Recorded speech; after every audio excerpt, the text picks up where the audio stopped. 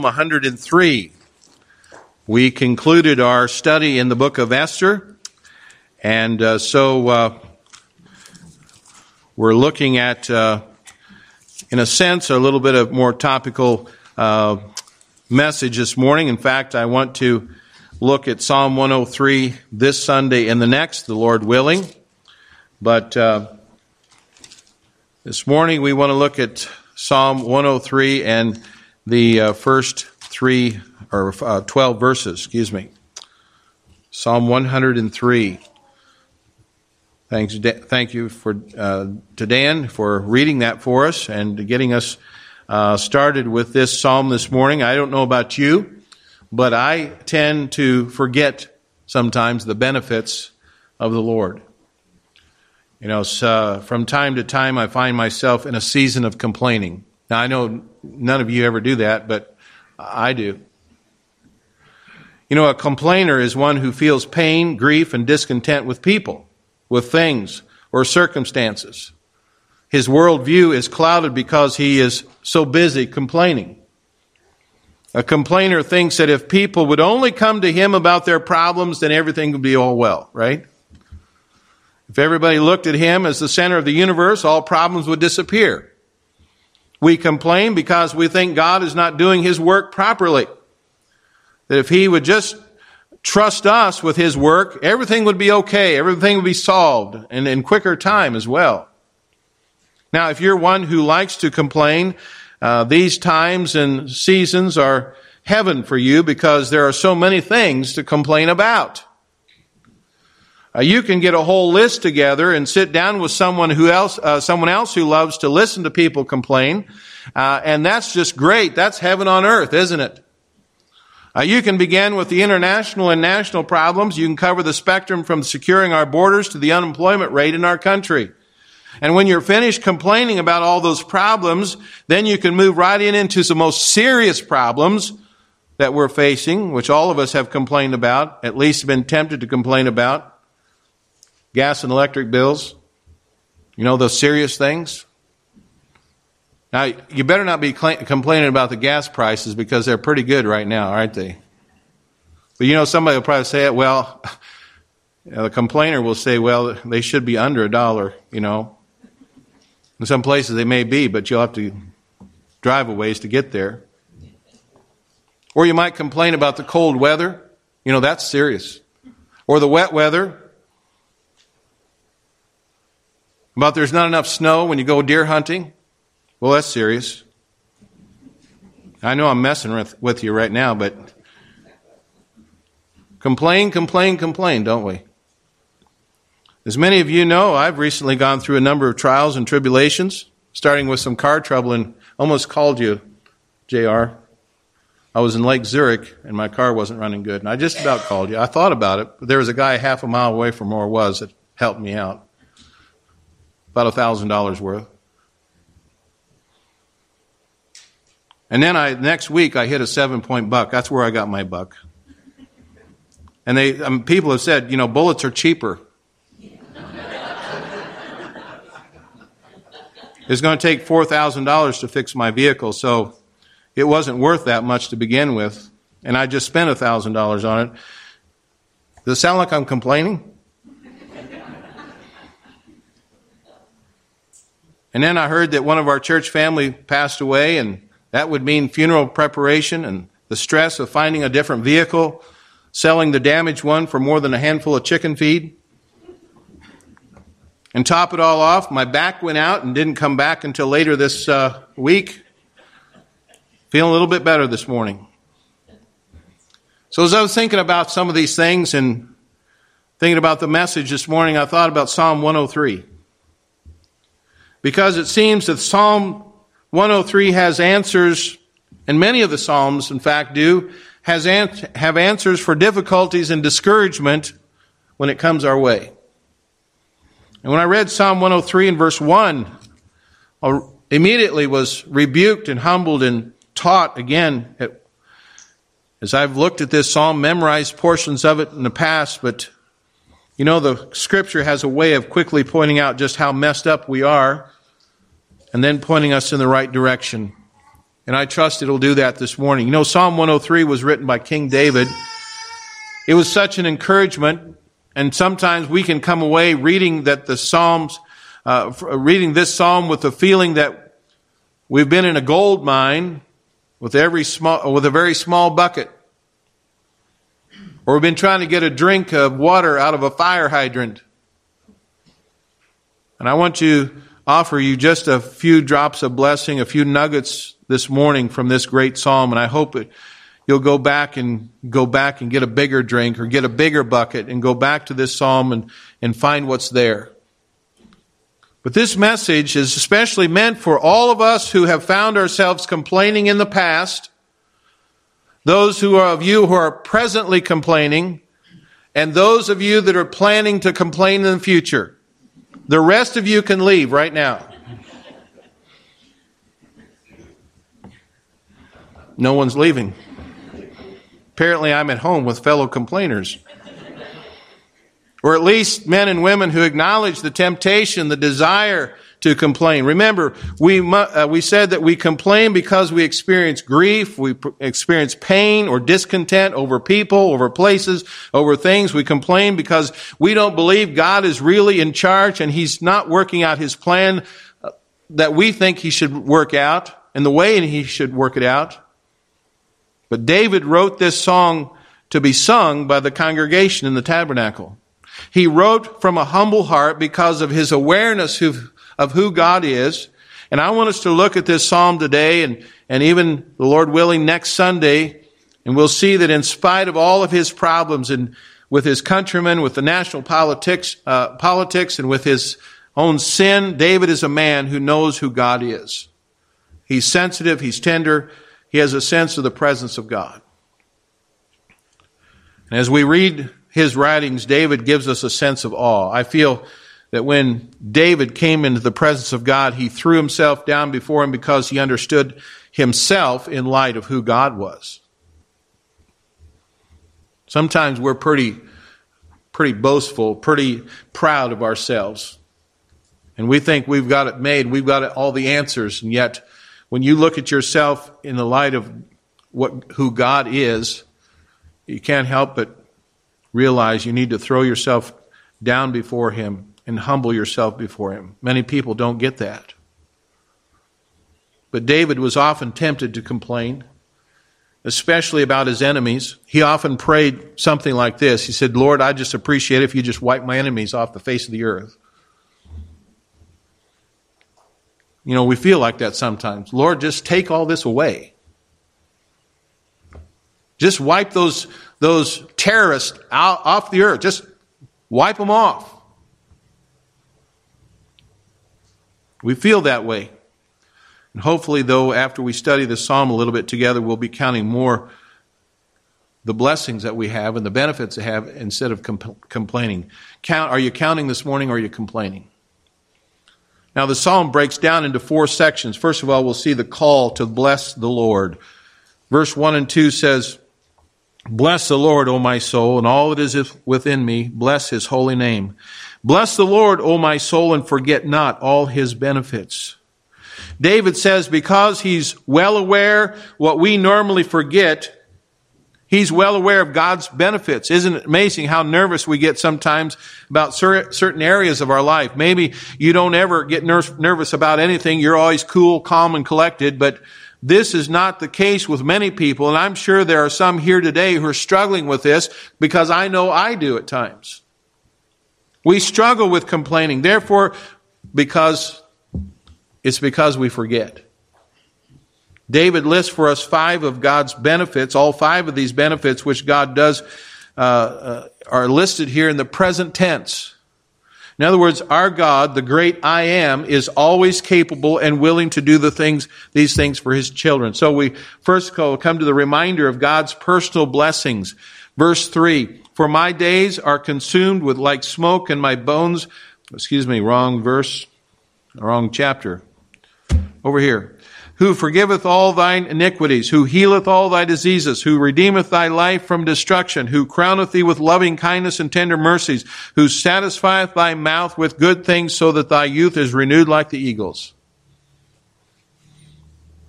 want you to notice there, first of all, a covering for all of our sins. God is available, willing, and able to forgive us our sins and our iniquities, and not only that, but to relieve us from the guilt that accompanies them. For 1,500 years, a lamb was used by the Israelites as a symbol of the final Passover lamb that would take away the sins of every man, woman, and child, and never hold those sins against them again. Only the Holy One of Israel, now revealed in His Son, Jesus Christ, could accomplish that. He is the God who said, "Come now, let us reason together, saith the Lord. Though your sins be as scarlet, they shall be white as snow. Though they be red like crimson, they shall be as wool." John, the apostle, tells us if we confess our sins, He's faithful and just to forgive us our sins and to cleanse us from all unrighteousness. All we have to do is agree with God that your sin is in fact sin. And then the deliverer, the Savior of the world, can deliver you from sin, from the guilt you feel because of your sin, and from the power that sin has over you. Secondly, we find here a healing of all of our diseases. Isaiah 53 says that because Jesus died on the cross for our sins, the chastisement of all of us was placed on Him, and with His stripes we are healed. We Christians know that when we came to Jesus, healing definitely occurred in our spirits which were dead in trespasses and sins, according to Ephesians chapter 2, are now cleansed and renewed and brought to life. And we know too that when we come into a relationship with Jesus Christ, we came into that relationship, He filled our hearts with the Spirit of God. He gave us His peace, His joy, His wholeness, regardless of the outward circumstances and what may appear there. This is how we are healed spiritually. Now, God is entirely capable of healing physically as well. He's capable of healing everyone in this room. You got an ache or a pain this morning? You got something physical that's wrong? Many of us do. He's capable of doing that as long as it will enhance His plan of redemption for this time and space. Now, we don't understand why God would heal one man spiritually and another man physically, like He did the lepers, we talked about in Sunday school, but in doing so fits His plan of redemption. Our life is not our own. We're bought with a price. We know that God will accomplish healing because He's in charge of the affairs of men. In John chapter 9, we read that Jesus healed a blind beggar, and yet there were many blind people that He did not heal in those days. God wants us to trust Him, to allow Him the freedom to heal whomever He wants to heal, because in the end, He will heal all of us physically if we know Christ is our Savior. In the new heaven and the new earth, there will be no more tears, there will be no sorrow, there will be no pain, there will be no more death. We will be totally healed. God pardons our sins and He heals all of our diseases. Thirdly, there's a benefit of a redeeming from the pit.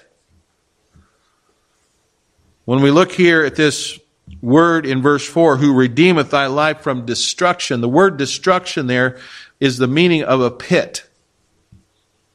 Here God is pictured as a kinsman who redeems a relative from a life of slavery, which that relative entered because of debt. And what a beautiful picture of our Lord who purchased us out of the slave market of sin. And God can redeem us from a life of decay and hopelessness and helplessness. And He can bring us back to spiritual life again. Psalm 40 and verse 2 says, He brought me up also out of a horrible pit, out of the miry clay, and He set my feet upon a rock and established my goings. Maybe you've heard someone say this. That's the pits. You heard that, haven't you? You said it probably. Or, I'm in the pits. Someone even wrote a book entitled, If Life is a Bowl of Cherries, Why Am I Always in the Pits? See, that's what David is talking about. At one time, and some of you remember Corrie ten Boom, and she was imprisoned during the war in Germany in a concentration camp. Now that would have been in the pits. Place of misery and sickness and death. And her sister, Becky, said to her, This is such a pit, Corrie, such a pit of evil. Corey replied, there is no pit so deep that Jesus isn't deeper. He's able to lift us up out of the pit. Thank God for that. David goes on to say that this God who pardons our iniquities, who heals all of our diseases, who redeems us from the pit, is the one who, fourthly, gives us a crowning of compassion. Again, verse 4, there's a crowning of compassion. He crowneth thee with loving kindness and tender mercies. As the king of Israel, David wore a crown of dignity and honor. And after we establish a relationship with the Holy One of Israel, the great I Am, he crowns us with invisible crowns of kindness and compassion. We usually think God will punish us every time we make a mistake. But that's not what it says here, does it? God knows that we are in the process of maturing. He continually crowns us with these gifts of compassion and kindness which affect our physical, emotional, and spiritual lives. And David continues, not only does God pardon us, heal us, redeem us, and crown us, but he also satisfies us with good things. There's a satisfying with good things. Verse 5. Verse 5, who satisfieth thy mouth with good things. Goes on to say that thy youth is renewed like the eagles. I'm reminded right away of the passage in Isaiah chapter 40, verse 29. It says, he giveth power to the faint, and to them that have no might he increases strength. Even the youths shall faint and be weary, and the young men shall utterly fall. But they that wait upon the Lord shall renew their strength. They shall mount up with wings as eagles. They shall run and not be weary. They shall walk and not faint. Now, have you ever watched, of course you have, children playing? You know, children, when they're playing, they're really oblivious to what's going on in the world, aren't they? They're not concerned about the politics and the elections and all that kind of stuff. They're just playing. But you know what they really get excited about? Mud puddles, worms, flowers, a million other things that we don't even notice. They have so much energy, and we get tired just watching them. Well, God says that's how he'll make us too, so that our youth shall be renewed like an eagle. The eagle here is pictured as a picture of vigor and beauty and freedom. I hope you never get over seeing the eagles in this area which you live here. And every time you see one, think about this. I do. I grew up in an area of the country where an eagle was seldom, if ever, seen. Out in the plains of Kansas, not many trees, not many places for an eagle to nest. And so we didn't see him. And so it's something amazing for us to see him. We'll point them out every time we see them when we're driving down the road. Look there. It's an eagle. You travel around, and that is if you don't stay cooped up in your house all day, you probably will see an eagle soaring overhead, maybe on a daily basis in some places here. But every time I see one, I can't help but think of the Bible references to them. And then David goes on to remind himself of some of the Lord's righteous deeds. The reminder of the Lord's righteous deeds in verse 6 and verse 7. It says, the Lord executeth righteousness and judgment for all that are oppressed. He made known his ways unto Moses, his acts unto the children of Israel. He talks really about four things here in these verses. Number one, the God we serve is righteous. His very nature is righteous. He continually does righteous deeds.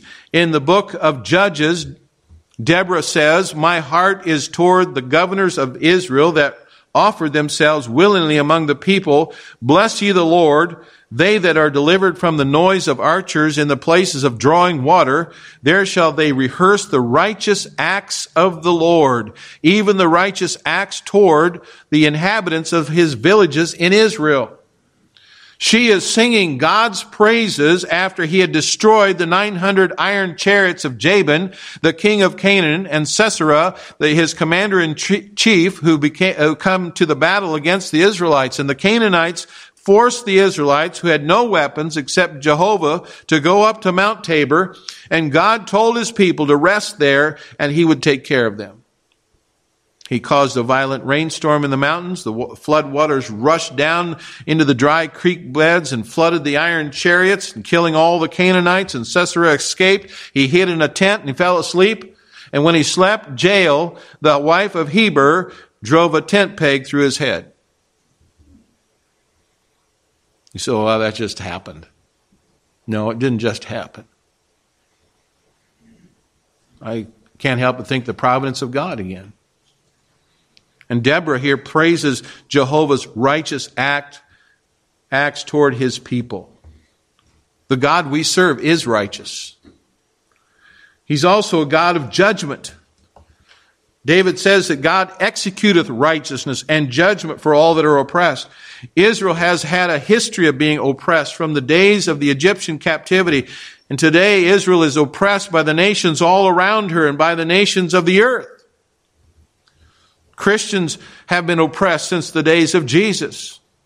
And until recently, we certainly have a sense that in our country, we haven't sensed this in our country until recently, I guess what I'd say. But, believers in Russia, even today, there's believers there, and they're oppressed. They're oppressed in Africa. They're oppressed in some of the South American countries. We see oppression on every side, but God promises that one day he's going to deal with this oppression and he's going to vindicate his people, because it says in Psalm 9 and verse 7, "But the Lord shall endure forever. He hath prepared his throne for judgment.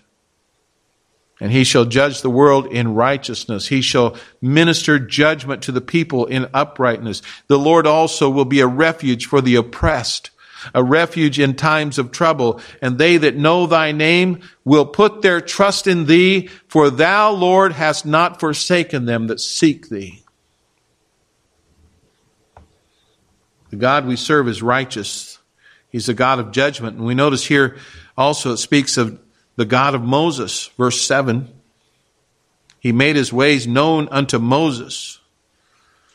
God first made himself known to Moses in the burning bush incident, where he identified himself as I am that I am.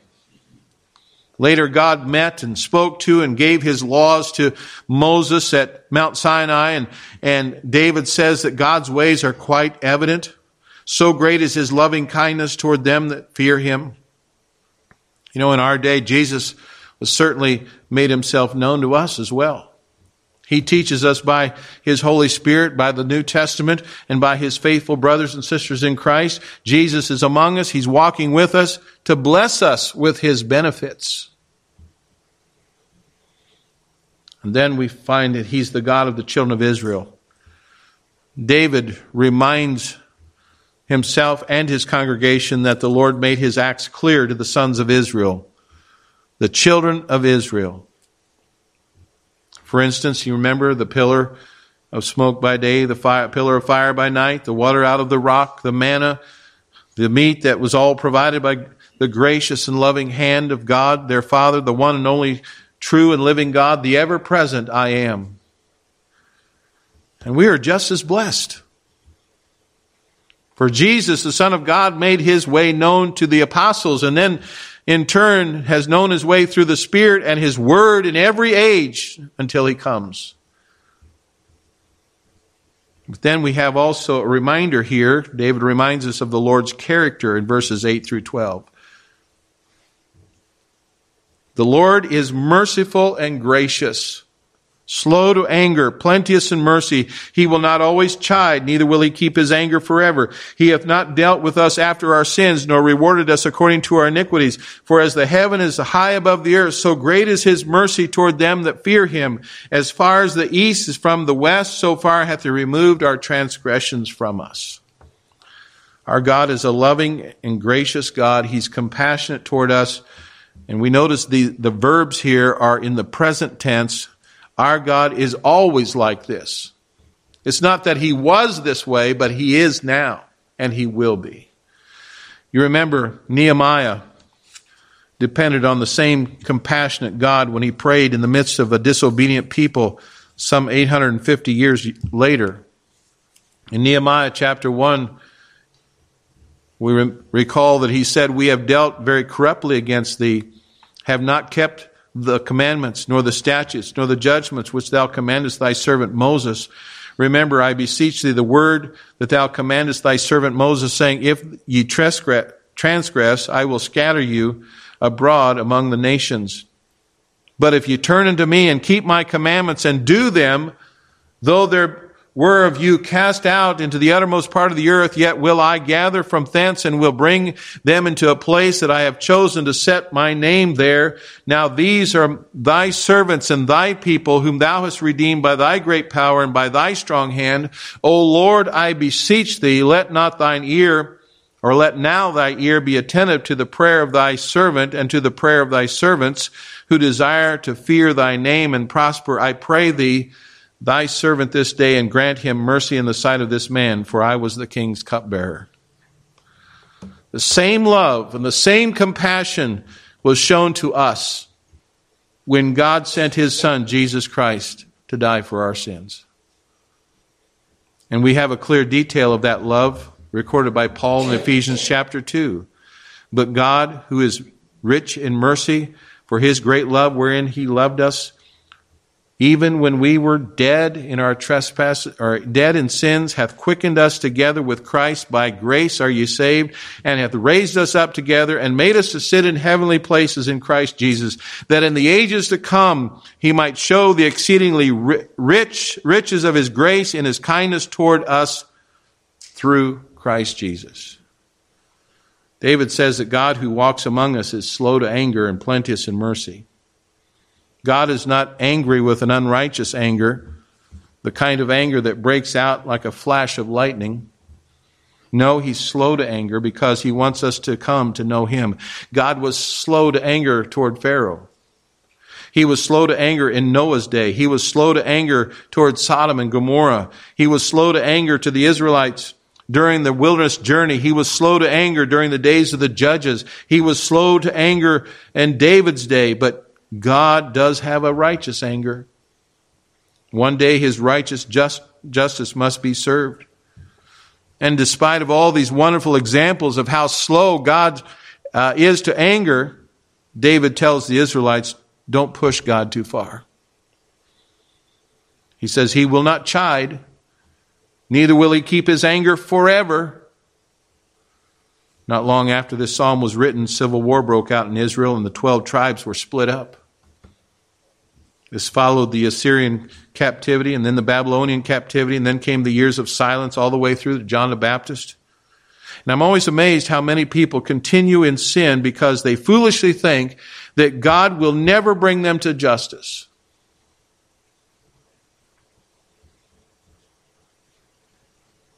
I'm thinking of my son. And we would warn him about things. Don't do that. Well, nothing's happened to me yet. Nothing's happened. I'm okay, jumping off a roof or doing something, very stupid and dangerous. Nothing's happened to me yet. And that's the way people think sometimes about their sin. God is slow to anger. He may not be judging you now, but there will be a day of judgment. People foolishly think that because God is a God of love, he can do nothing but love them. And that is totally to misunderstand who God is. God is a God of love, but he's also a God of righteousness and judgment. David looks back on all that God has done for him, and he says, "Bless the Lord, O my soul, and forget not all his benefits." And then in verse 10 and 11, he says, "He hath not dealt with us after our sins, nor rewarded us according to our iniquities. But as the heaven is high above the earth, so great is his mercy toward them that fear him." Now, I want you to notice there's a little catch here. His mercy is toward who? Them that fear him. God deals with men and women who come into a relationship with Him. There is therefore now no condemnation to who? To them which are in Christ Jesus, who walk not after the flesh, but after the Spirit. Aren't you glad that God has not dealt with us according to our sins? Genesis chapter 1 says that God spoke and the world came into being. God could destroy us with the mere sound of His voice because we have sinned against Him. Everyone in the world deserves to be in hell right now. But God in His love, through Christ, is saving people from hell because He loves us. I have to admit, it's difficult to understand that kind of love sometimes, but we who are His enemies are now His sons and daughters, and that is an amazing benefit from God for which we should bless Him, thank Him, praise Him. We chase after our sins because we don't believe that God has really forgiven us. And finally, David says that God does forgive us. He takes away our sins. Verse 12 says, as far as the east is from the west, so far as He removed our transgressions from us. He kind of uses this figure of speech to describe just how far God has removed our transgressions. If you start heading east, when do you get there? You never do. Is there a place called east where you can hide? No, we never get there because east is always ahead of us. And that's how far God has said He will remove our sins from us.